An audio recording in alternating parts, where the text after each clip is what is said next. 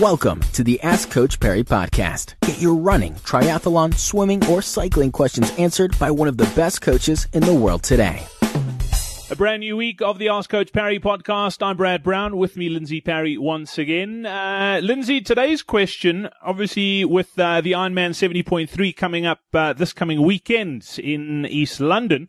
A great question. I think a lot of people are planning on doing both 70.3 and Comrades, and it comes through from Adrian Fenter. He said he's running his first Comrades this year. He's doing the 70.3 in Slummies next weekend, and he's therefore hasn't started his Comrades training program. He's just been doing Ironman training. He says he's running kilometers for January will be much less than what is prescribed on your training programs. Will it be okay to just pick up with February's training for a bronze medal, or how should he go about sort of adapting his training? Yeah, so look, the fact that he is going to be at a good general preparedness level, I mean, you are still swimming and cycling and doing a bit of running, means that he's probably actually going to be ahead of the fitness curve.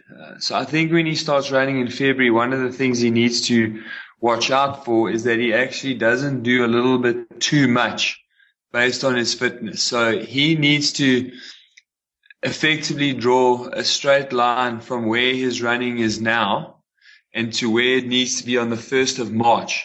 And because he is fit, he'll be able to build up at a little quicker than the normal 10% rule.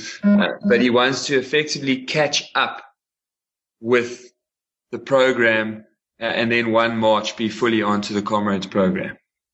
Adrian, I hope that helps as well. Yeah, and Lindsay, I agree with you. It's quite easy to try and, or you end up doing too much where you have been focusing on 3 disciplines. All of a sudden now you only need to focus on 1. It almost feels like you're not doing enough. So, Adrian, that's great advice. And, good luck with the rest of the training and good luck with 70.3 this weekend. Thank you for listening to the Ask Coach Perry podcast. To get Lindsay to answer your question, go to AskCoachPerry.com or email myquestion@AskCoachPerry.com.